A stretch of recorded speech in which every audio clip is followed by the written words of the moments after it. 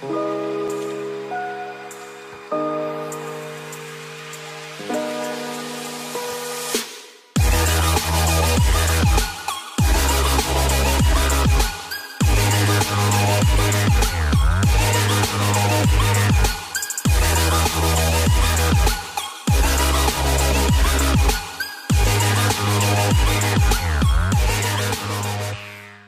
everybody, and welcome back to Beware the Artist. I am Jeremy Jersa, and with us this week we have Dominic Chambers. Dominic, if you want to tell us who you are and what is it that you do? Hey, Jeremy. Thank you for having me. So I'm from St. Louis, Missouri. That's where I was born and raised. My family's from Arkansas, but proud Midwesterner over here. I make large paintings and drawings, and a lot of them, deal with this literary theme called magical realism, which I'm quite fond of. But also, I'm interested very much so in art history and just the act of painting. And so I make paintings. Nice, nice. So you started to hit on it a little bit in your little intro, but what themes are you really exploring in your work? So I would say there's a number of themes, that kind of come in and out of the work. At the forefront, I'm, totally invested in this idea of magical realism, which is a literary form or genre that some of my favorite writers participate with. And I'm also just invested in, African American history, literature, different dialogues, our kind of cultural identity, collective identity as Americans, as a capitalist country. What does that mean for us? And how do we reconcile the misunderstandings present within our own experiences? Which is kind of what kind of set me into like this direction to make images of Black bodies not doing anything or making sure that I present Black bodies as ones capable of thinking. Like I went to public school on the north side of St. Louis, which is, where I'm from. And if you go to like, any public school system in the inner city and you pick up a history book or you take, your civics class, whether it be in middle school or high school, it's very interesting to think about that in those history books that Black people are kind of located as people who are notorious for using their bodies, but like not their minds. And I just found that to be so perplexing, as a student that, throughout the kind of narrative of, the American Revolution or the Civil Rights Movement, the Black bodies are somehow participating in war, they're, protesting, they're causing, like there was Tulsa, Oklahoma riots, against like white supremacists who bombed that city. And it seems as though there were no conversations around what Black thinkers were doing at the time, and that's something that wasn't openly taught or talked about, you know what I mean? And I just find that to be just frankly problematic, because it didn't offer me a vocabulary to understand, my own experiences, right? Like I was taught that in order for me to strive or to be successful, then I had to put my body at stake, right? Like your body is the thing that you have to put up in order for you to have some kind of upward mobility. And that's, it's interesting when you think about, that being the frame in which you're asked to operate in, and no wonder why in the Black community we have so many athletes, Right, right. It's incredibly polarizing. That's wild. I love learning about this perspective. And I feel as though so many history books, they just, they discount the Black experience in general. Yeah. Because it's written by, white male aristocracy, and that's the perspective that's being put out into the world. And it's so problematic in that bias. Yeah. Yeah, go on. No, and it's interesting because I think about the kind of literary canon that was introduced to me in middle school, right? You had a lot of the great writers and poets like Emily Dickinson or Charles Dickens or God, what is the writer? He did The Great Gatsby. I'm forgetting his name, but I'm blanking on it right now too. yeah, I'm forgetting his name. But it's interesting where you weren't introduced to like, the Black literary canon in any public school. Like Toni Morrison is not required reading. Bell Hooks is not required reading. Zora Neale Hurston is not required reading. And I think my only real saving grace was that I had a sister named Deanna, or I have a sister named Deanna, who was like a voracious reader. Hmm. And she was an extreme introvert, didn't have a whole lot of friends. And so I had this habit of breaking into like my sister's room because I was the youngest kid and I didn't like locks. And so I would stumble in her room, just find stacks of books, just like around and like scumbling through them and whatever. Hmm. And one of the books that she had was Their Eyes Were Watching God by Zora Neale Hurston. And that was like one of my first introductions to like a Black writer, Hmm. right? That told a story about Black life in in the South. And I never felt understood in such a way that I could engage with these characters or, participate with them.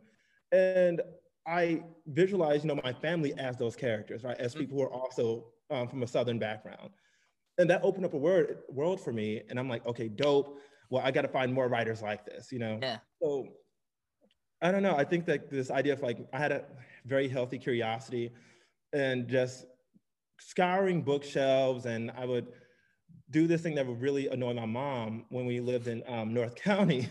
And we didn't have an AC. So during the summer, I would like wake up at 6 a.m. and I would walk down Chambers Boulevard to the Lewis and Clark Library and spend like hours on end there simply because they had air conditioning. Oh, And, wow. yeah, it was just because I would leave because the sun wasn't really up, you Hmm. know? And so I could walk in the middle of the night, in early mornings, and it was cool outside. And by the time I got to the library, maybe 30 minutes before they opened. And through there, I just spent a lot of time just trying to stay cool. And I engaged with a lot of books there that passed hours. So how much time do you spend reading nowadays? A lot less, to be Hmm. completely honest. Things have gotten a bit demanding, if I'm speaking, freely and honestly with Yeah. you. And so, I try to read. I'm in the process right now of reading Marcus Aurelius's The Meditations, which I are, actually started reading that as well. woohoo, 2020 and 2021. We have Yeah. going through some shit.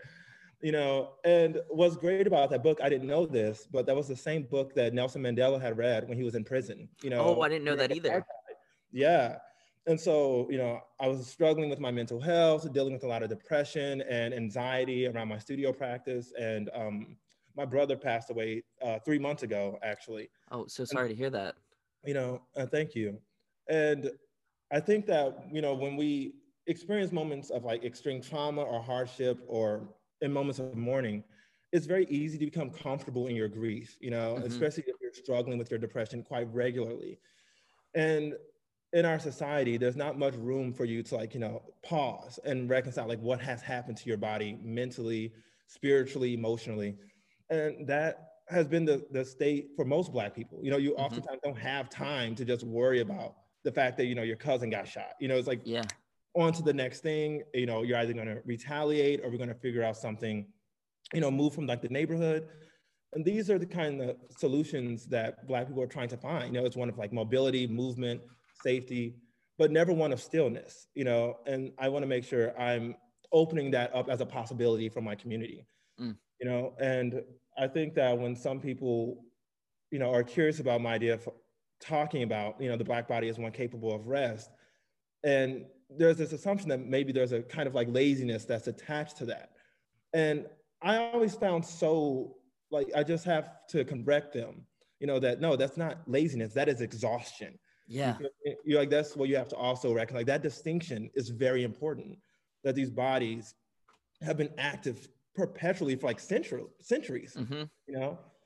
And so after a while, you need to like kind of take a step back, breathe, and kind of reconsider or renegotiate your mentality and your outlook or perspective on what has happened to you, in this world, in this life.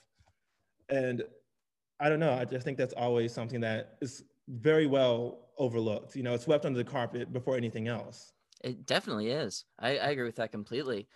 So with all that being said, what is your actual process to begin a painting? Mhm. And so I really love drawing, man. Like drawing is my bread and butter. I went to a community college called Florissant Valley Hmm. in Ferguson, and when I knew I could draw. Like many millennial kids, I was like trying to draw characters I saw on Saturday morning cartoons, but you didn't really know that you could apply it to anything practical, right? And when I went to this community college, it blew my mind, and this will tie into my process, is that community college was the first nationally accredited community college for art in our country. Oh, wow. It's in Ferguson, of all places, right? But those professors were very huge on drawing, like Mm-hmm. they're very big on drawing. And they opened my mind up to thinking critically about how drawing can be used to plan something out, to craft something, how the materials of drawing can be used to understand, the human anatomy, the body, the mind. And I still maintain that as a cornerstone for my practice. And so whether I'm listening to a Nipsey Hussle record, or if I'm listening to a lecture, I listen to a lot of lectures in my studio, I'm drawing things out. I have Mm-hmm. a book open next to me, whether it be a Noah Davis book, a Lisa Scavenge book, um, any kind of book that's there, I'm drawing something, and I have an idea of what I want to do. It's not all figured out, but I'll sketch it. Now, prior to making these large paintings, I made a lot of large drawings, and I used to make a ton of drawings before I even started making the large drawings. Like the preliminary process was huge, like a lot of preparatory sketches. Mm-hmm. I've loosened up quite a bit on that now. So more so just sketching out a general idea of like the geometry of my painting composition. And Mm. that's really important in terms of my appreciation for art history and my appreciation for painting. And I think that too often those things are jettisoned in order for the sake of just making an image. Mm. Right? But the geometry of your painting and the composition and how things are oriented in one place to another is such a big part of how we appreciate a painting, right? Now, most viewers may not understand why they like something immediately. Right. But, if you spend a prolonged period with that work, you start to understand how things are placed in relationship to one another. And that seems to be what my priorities are whenever I'm planning something out for my work. And from there on out, I mean, I go and I'll talk to a friend. Hey, will you model this pose for me? They're like, Dominic, it's a linear drawing. Like, what do you want me to do with this? And we kind of play around with it, try out different poses. And my friends have been quite generous with their time. And it's great because a lot of the people in my paintings are actually, in the same studio building as me. So I'll like knock on the door, I'll text them, hey, will you try out this idea for me? Then I'll come in and I'll figure out how I can author that image well, you know? So the models that you're choosing, they're people they're people that are surrounding you. Yeah, they're close friends of mine, people I have some kind of relationship with. And that borrows one out of like a practical issue when I was like, I had bodies around me, whereas the drawings I made prior to I was completely alone. And so I was often the subject Mm-hmm. for the painting. I was the model. But, upon further reflection, I do think it's important to like mark times in your life. Like I think of my work as a timeline of my life, Mm-hmm. that in a way the characters in my paintings, you get to grow up with them, as I age and I live. There's collectors who have paintings of myself with long hair when I have my locks. And there's paintings of me without them, Mm-hmm. and it's in that way, it's that character in that painting comes to life. They're no longer some individual that's, solidified within like that painting frame, and they don't have a life outside of that. Mm-hmm. And I think it's kind of cool to like kind of compare notes as collectors. Like, oh my God, like I got Kevin when he was 25 and now he's like 30, and maybe he gained some weight, maybe he didn't. And, I think I was talking to a curator about this show called As Told by Ginger, which I'm sure a lot of people aren't familiar with. But As Told by Ginger was a cartoon on Nickelodeon that I saw as a kid growing Mm-hmm. up. And it's relevant to the story because As Told by Ginger was one of the television shows in which the protagonist, her name's Ginger, actually grew up with the demographic of kids who was watching that show. And so when I was in middle school, she was also in middle school. When I went to high school, she also went to high school. And I remember thinking that is so odd that this character is like literally has a life of their own. Like it's a Yeah. coming of age story, told on screen through animation. And I think coming of age stories are incredibly powerful. Figuring out what happens to someone, on their journey that brought them to where they are, Mm-hmm. and what that looked like. And it offers you a perspective to kind of recontextualize like where you are and who you are and what you were doing, who you were with, and you may have a fresher outlook on your experience. True. So as you're making these paintings, what is the atmosphere in the studio? You started to hit on it a little bit, but Yeah. you have podcasts, music, books are open. What's that atmosphere going? Oh man, I am obsessed with music. I am so obsessed with me. I think it's one of the most powerful art forms. And so I'm either blasting I've been listening to a lot of Nipsey Hussle recently because he has like that street energy, about getting into like the studio and just being motivated and working and really just working hard. Like I love that motivation in his music. It's like just be holistically committed to like your craft and your work and your study and your scholarship. And then I'll also listen to something like Miles Davis or D'Angelo's album, The Black Messiah, which is a bit unorthodox from his previous R&B and soul music, but I follow my artists, especially music artists, quite a bit. But I'll also have lecture series playing in my studios quite often, just so I can listen to them Hmm. because I just love how artists think. I love how they speak. I love the perspectives on their experiences and how they relate to their artwork. Of course, I listen to a lot of Kerry James Marshall's lectures in my studio. I mean, I think he's just a brilliant man. Lorna Simpson, she gives, great. I haven't listened to any of her lectures, but I listened to her in conversations with curators and other artists such as Thelma Golden. I saw her speak with her. Glenn Ligon is a beautiful speaker as well. And so I love having these voices, in my space because in a way I'm measuring myself to them, Right, right. you know. I And love to hear that. yeah, man, I really those artists will never know in the ways that they have impacted me. Mm, I haven't met all of them, but their words are what I return to. Like their words guide me through so much of my confusion, and that's kind of the role that literature has performed for me. mm, You know, for the longest time, I really didn't understand my experiences growing up. I was very perplexed by them, because I couldn't contextualize anything. I didn't have a vocabulary for what it was that was happening to me. And my mother oftentimes shielded me from quite a few things, and that is what a lot of parents in impoverished neighborhoods try to do. yeah. The problem with that is that she taught me how to survive, right? And she taught me how to be strong and how to be resourceful.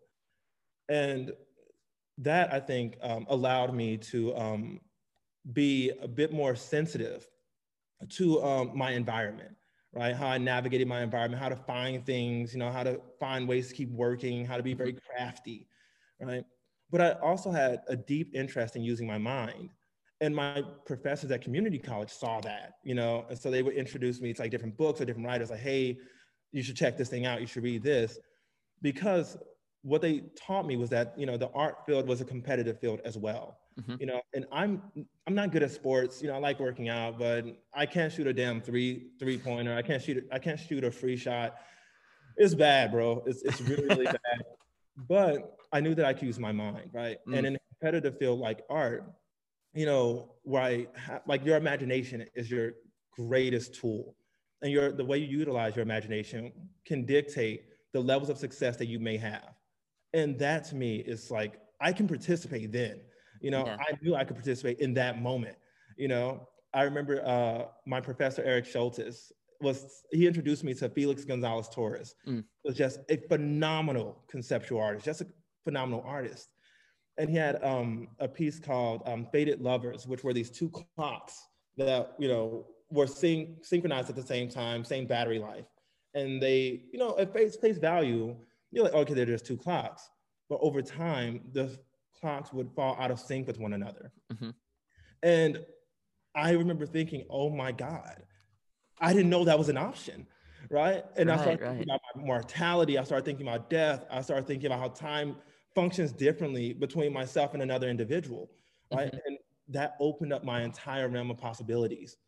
And so, sometimes I'll enter into my space and I'll think like, what would Felix do? Like how would Yeah. Felix author this? What would Felix Gonzalez Torres do?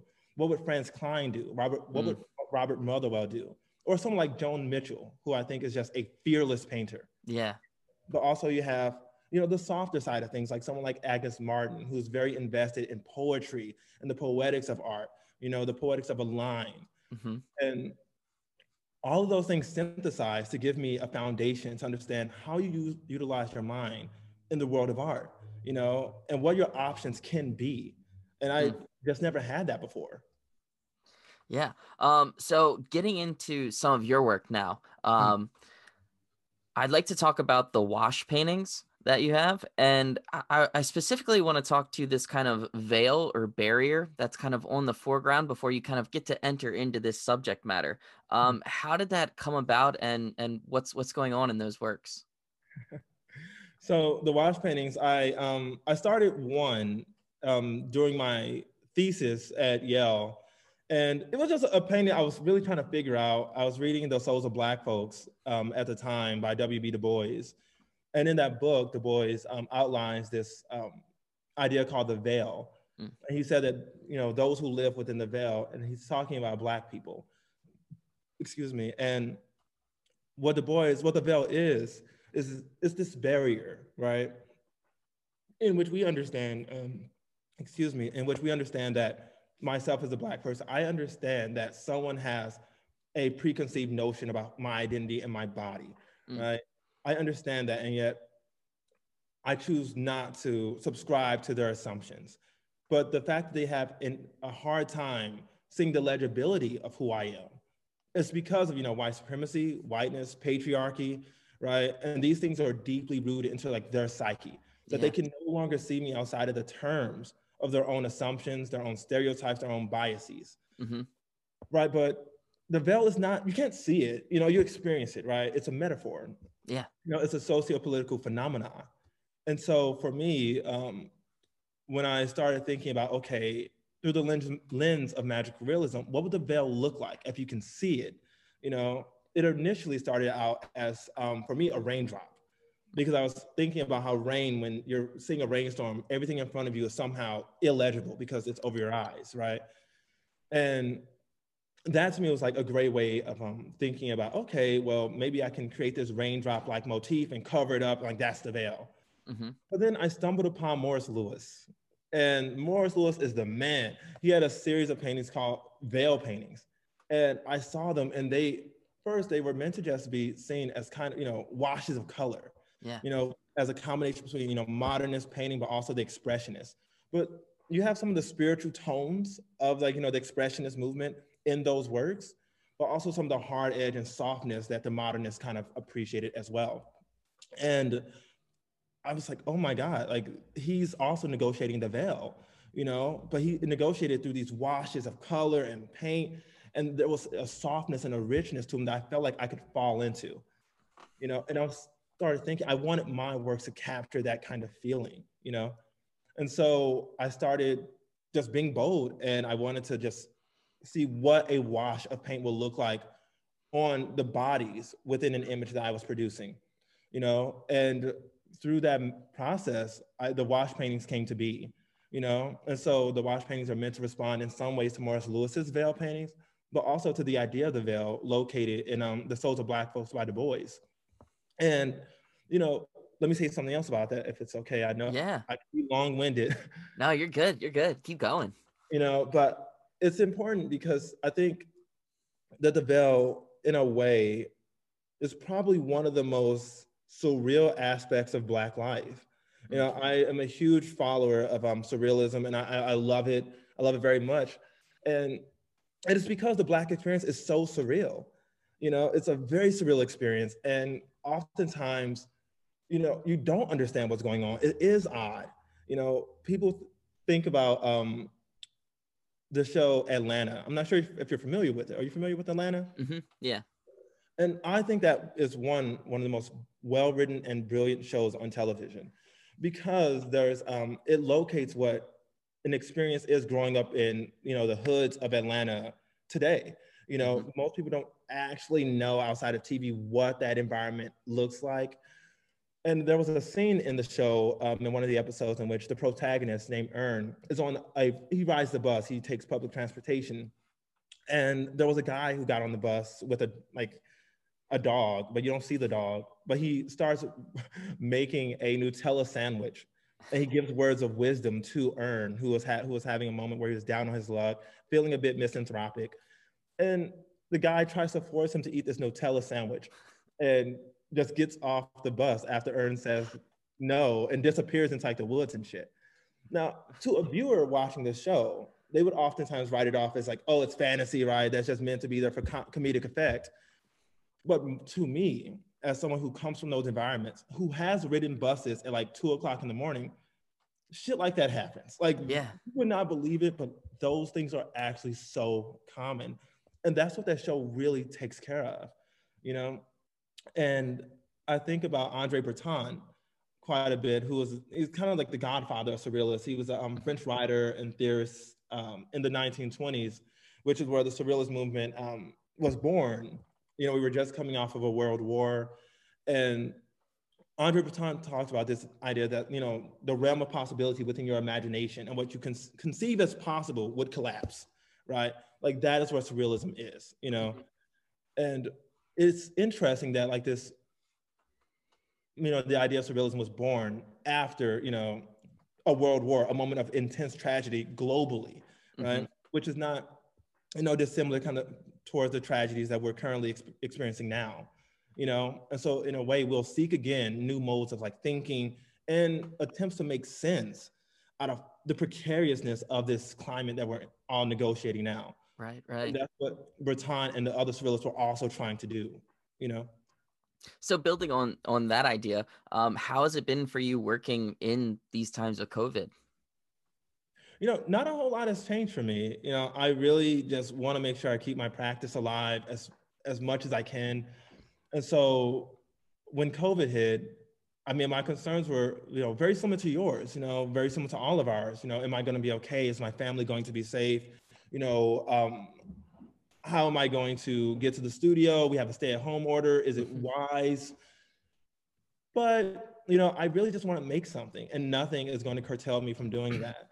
And so I'm okay with, you know, being alone, working in the studio, and just making sure I can keep my hands on things. You know, I have to make sure I'm like still working and grasping things. And I would say one thing that really did stick with me through COVID is the kind of unanimous perspective or outlook that people have seemed to have with their lives, you know, in the wake of COVID. You know, do you have an identity outside of your job? What will you do if things fall apart? You know, I have not met a single person who has not reconsidered what it was that they were building prior to COVID taking that shit away from them, you know? And that is something that you have to consider and reconcile, because right now, like to live under this pandemic has been a surreal time for all of us, right? Like it's subverted what we understood to be possible, you know, in this day and age. And I think that has been something that myself included, I've been trying to be very conscientious of. Is that, you know, who am I? What am I doing? What am I building? What, you know, what effect has COVID had on my mental health, on my anxiety? You know, how has it affected my relationships with my friends romantically? And I think that being very conscious and deliberate in those thoughts has been what I've been trying to use COVID and this pandemic for the most. You know, I don't want to have a superficial understanding of this pandemic's impact on me moving forward. You know, post-pandemic, I need to make sure I'm aware of just how radically I've been changed, because I feel it, and I'm sure a lot of people feel it as well, you know? But then again, this might just be a conversation for my therapist, so. Well, isn't that what all artists do? We talk to ourselves and have those conversations before even seeing the therapist, or am I projecting a little bit? But so one thing I really want to ask you, when I first encountered your work, I was just out of grad school and I was working as an art handler in Philly. And it was a couple pieces from a private collector. And I noticed there were a bunch of these kind of oval shapes or almost marquee kind of pointed ovals that appeared in your work a lot of times. And that actually drew me to following you on Instagram, but that's a whole nother story. So I was looking at this work and I just want to know, what are this reoccurring motif? What is that about in the work? Oh, for me, it was meant to be a raindrop. Okay, all right. Yeah, it's funny because when I was making that motif in grad school, my studio, I remember, you know, because the way that motif is made is that I'll mask out the painting, you know, with tape, with, you know, typically a yellow Scotch tape or whatever, or yellow masking tape, I'm sorry. And I would cut out with an X-Acto knife, like directly onto the painting surface and fill the negative space with paint. But when you're trying to make a raindrop, because it's rain, it's like a little line, and of course there's a symbol for the raindrop that I'm sure you're familiar with Mm-hmm. from Fred Wilson. He uses the raindrop quite a bit. And I just didn't want like that ready available motif in my work. Yeah. Like I didn't want like that raindrop or symbol in my work, and so I created like what looks like to be a seed, right? Yeah. And that for me that was a raindrop. It was quick to make. I was like, yo, I can get this, as opposed to just trying to draw a very particular oval on Mm-hmm. top of that. But what was great about those shapes was that when I was in critiques, they were read as all kinds of things, like seeds, raindrops, vaginas. Uh-huh. You know how artists are. And Yeah. so but that's what that shape is, and that's where it was. That shape in its later incarnations on more recent works, it doesn't cover the entire picture plane as much anymore. It's actually much more used as like an aesthetic device, or I have an aesthetic sensibility for that role of that Mm-hmm. shape, whether it's alluding to the veil. And that's, and my approach and my thinking around that isn't really all that dissimilar to the kind of logic that a lot of African Americans share as like a collectively. We try to reconnect with different parts of like our history and our traditions, and that's what some people call Afrocentricity. And so you'll see me in my work like brawl, maybe a rope type motif, which will follow in later work here, or the raindrop motif will be referential to a time in my life that I'm trying to reconnect to as well. In the series of work where you title it Primary Magic, there are several figures that they become these silhouettes and they're almost glowing. What's happening there? So those silhouettes are all me. They're all me. I put myself in my paintings. I mean, I'm not a narcissist, but I am very much invested in art history. And in some art historical paintings, I remember going on a tour at SLAM, which is the St. Louis Art Museum. Mm-hmm. And the tour guide was expressing to us that in certain paintings, in like say it was like a merchant scene, right? And there's like maybe 30 figures in that painting. The subject in the painting who is looking directly at the viewer is the artist who made that painting, And I just found that to be so badass. I was like, yo, these artists are incredible. I was just so, charmed by the way they made their work, and just like the kind of humor in that, And I started thinking about how can I reference that in my work? And so the negative figures, the figures that are spirits or silhouettes, that don't really have a lot of information as to what they are doing outside of their, their body action, the way their bodies are positioned.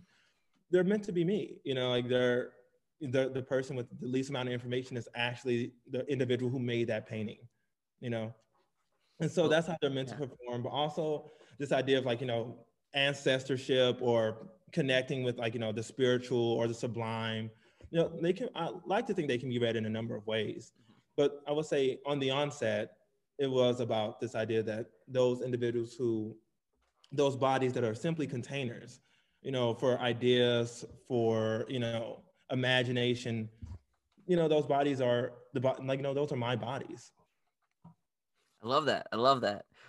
And I love your just kind of knowledge of art history and how that just seeps into the work. So much so that kind of your more recent paintings, they're based off of Joseph Albers' Homage to the Square, correct? Yeah, they are. So one of my questions with that is one, how did that come about? And then two, are you choosing kind of the same color structures that he has happening in those kind of transitions of the squares, or are you just going with the structure of the square inside the square? So the Homage to the Square, Joseph Albers, like going to Yale and all, like they kind of shove him down your throat. Like they really do. They do, man. They shove him down your throat, and like all the faculty members love him. I know. When I was a first year, I had a studio visit with Robert Storer. And Robert Storer was, he was looking at my drawings, and in the drawings I had, they were these flying red and green spirits that were borrowed from Greek mythology called psychopomps, right? Mm-hmm. And those red and green spirits, I made them red and green because they were complementary colors, right? Yeah. And anyway, they were meant to function purely like that. The colors choices were meant to be, complimentary at best, but there was no real kind of critical thinking beyond those colors outside of that. And Robert Storr, Bob, he got on me about it. He was like, you need to start thinking critically about those colors. He said, think about Joseph Albers, right? Like that, that silhouette, that spirit could be one color and then it could be this and they could change with each other. And I was like, I'm not listening to you. Like, what do you know? Like, this is outdated. Like, this is outdated. I'm not listening to that. Like, I don't want to do Joseph Albers' work. Like, I'm not worried about that. And so fast forward to 2020, it's always in the back of my head because I can be quite receptive to criticism. I want to make sure that's very much out there. But I keep a thread with a lot of my professors from community college where I blow their phones up, spamming them or whatever, with tons of images. Asking, hey, what do you think about this or that? But anyway, 2020 happened, and I was like, okay, I was like reflecting on my time at Yale and Joseph Albers, and so I decided to just kind of like read about his work and like look at them. And I became fascinated with this idea that Joseph Albers saw color exclusively as perception. Mm-hmm. I came across a quote by Joseph Albers in which he said, "Color always deceives." And I thought that was so, frankly, gangster. I was like, that's cool as hell, man. Like, who would have thought? And I became curious about that, because if I am a practitioner and I am a painter and I'm someone who is invested in art history, it is my job to know this information. There's just quite frankly certain things you can't not know, and I was ashamed of myself for dismissing history, right? Like that's something that no artist should ever do. Right. I don't care how different that artist's practice is from yours. They're part of the art historical canon and they have done something right. And, to Joseph Albers' credit, he is a genius, And so I was thinking about Joseph Albers' work and his ideas around color as perception. And I was reading The Interactions of Color, which is one of his books. And I started thinking about how this understanding that if you showed one color one way and you oriented it next to another, it could change, right? And I thought there was a beautiful symmetry between, that idea as it pertains to color and how that can also relate to your identity. For example, I am African American, right? In the context, within the structure of America, right? And that comes with it a certain amount of racism, problematics, because our cultural paradigms outline, the way someone engages with my cultural identity. Mm-hmm. And, if you were to go to Africa, my Blackness would mean something different, right? So you have your identity and the context in which you find it influence, the way in which the collective society will engage, that body or that person or that character.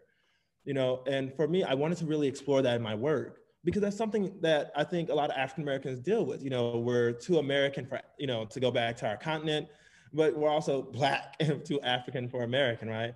And that's something that many artists who are Black have negotiated, such as Njideka Akinele Crosby. She talks about the post-colonial idea of the third space, right?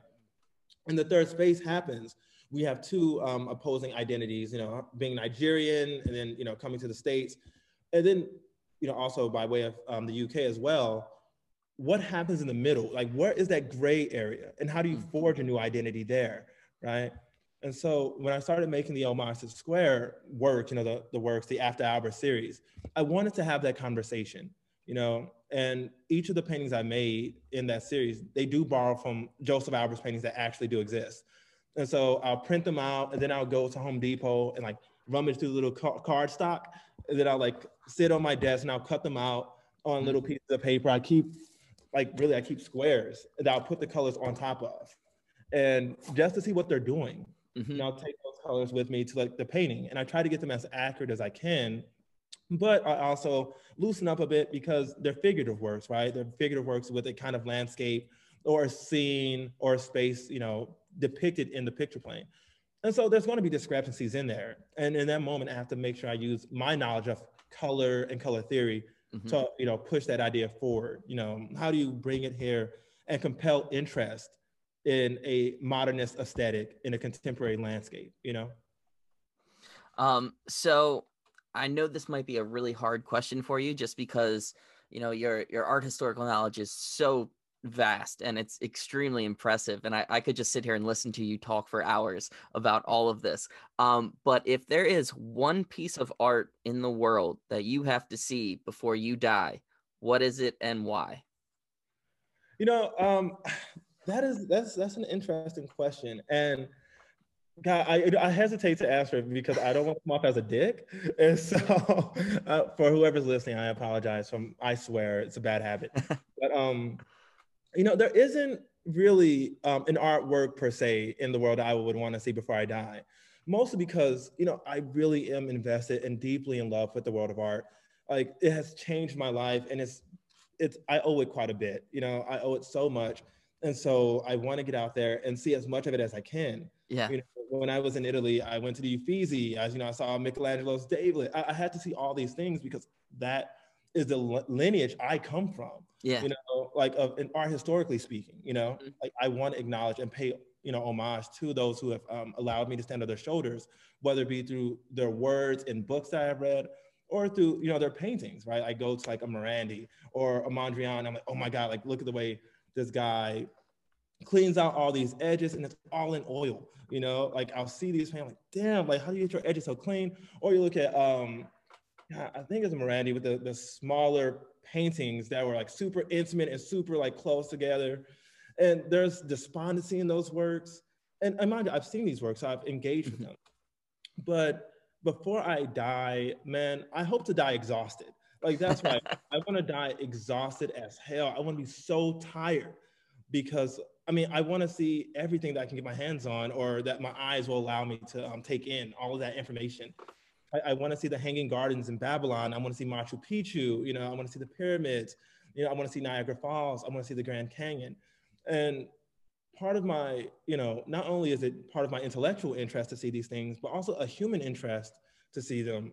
And quite frankly, I have a responsibility to see as much as I can because my mother never did. You know, like through me seeing these things and, you know, really making the most out of my life, she also sees these things, right? Like she never really did leave the country. And now if I have the ability to go out there and see as much as I can, to learn as much as possible, I like to think that, you know, she is also engaging and seeing those things as well, you know, because yeah, I mean, I think we all have quite frankly, we all have a responsibility to our planet, to our lives. You know, we can't do a disservice to ourselves by not seeing as much. You should be completely exhausted, you know, at the end of your life. And I hope that we all are, and that you can leave this place with grace, knowing that you've done everything that you could, right? And we all know there's going to be so many more things that you will want to do or participate in before, you know, then you'll have time to get to, and that's okay. But just be, you know, ferociously hungry about it, be deeply curious, and just go after it. Now, if you've had one piece of advice that you would like to pass on, or just one piece of advice in general that you would like to pass on to an up and coming kind of group of creatives, what would be that piece of advice?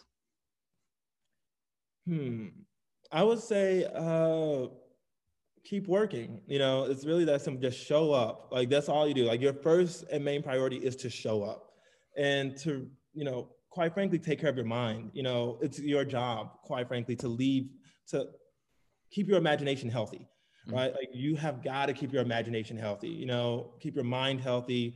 Pick up things. You know, ask people questions that you would have never ordinarily asked. Be okay with saying I don't know. And I would say the last big part of advice that I would give them, you know, and this is advice that I take on myself, and these are words from Kerry James Marshall, is that success is perseverance. It's going to be hard, man. More than anything else, just don't give up on yourself. Don't give up on your friends. Don't give up on your team. Just keep working. Like more than anything else, so many people tap out, you know, but if you committed to this and you are in love with it, then it is a disservice to yourself to give up. If you are committed, then you have to go. You have got to persevere. Dominic, I think that is the perfect place to kind of end this. So if people are looking for your work, where might they be able to find it? Oh, in their hearts. I'm just kidding. I'm trying to live in y'all hearts, man. But, all jokes, I would say through the Lucci Gallery in Italy, in Torino. It'll be there, but also at Roberts Projects in LA. I'm doing art fairs here and there, and so you'll just have to catch me. I'll be where you guys are. You know, wherever you, if you want to find my work, I like to make sure I make myself available, as much as possible. And so, yeah, like I'm out here, man. You'll see the work. Great, great. Dominic, I really enjoyed this conversation. Like I said before, I could listen to you for hours, but we got to cut this off. So it was a pleasure having you on the show. To all our viewers out there, make sure you check out his work and go and find him online or in the actual galleries when they start to open up. And I will see you all next week. All right. See you later.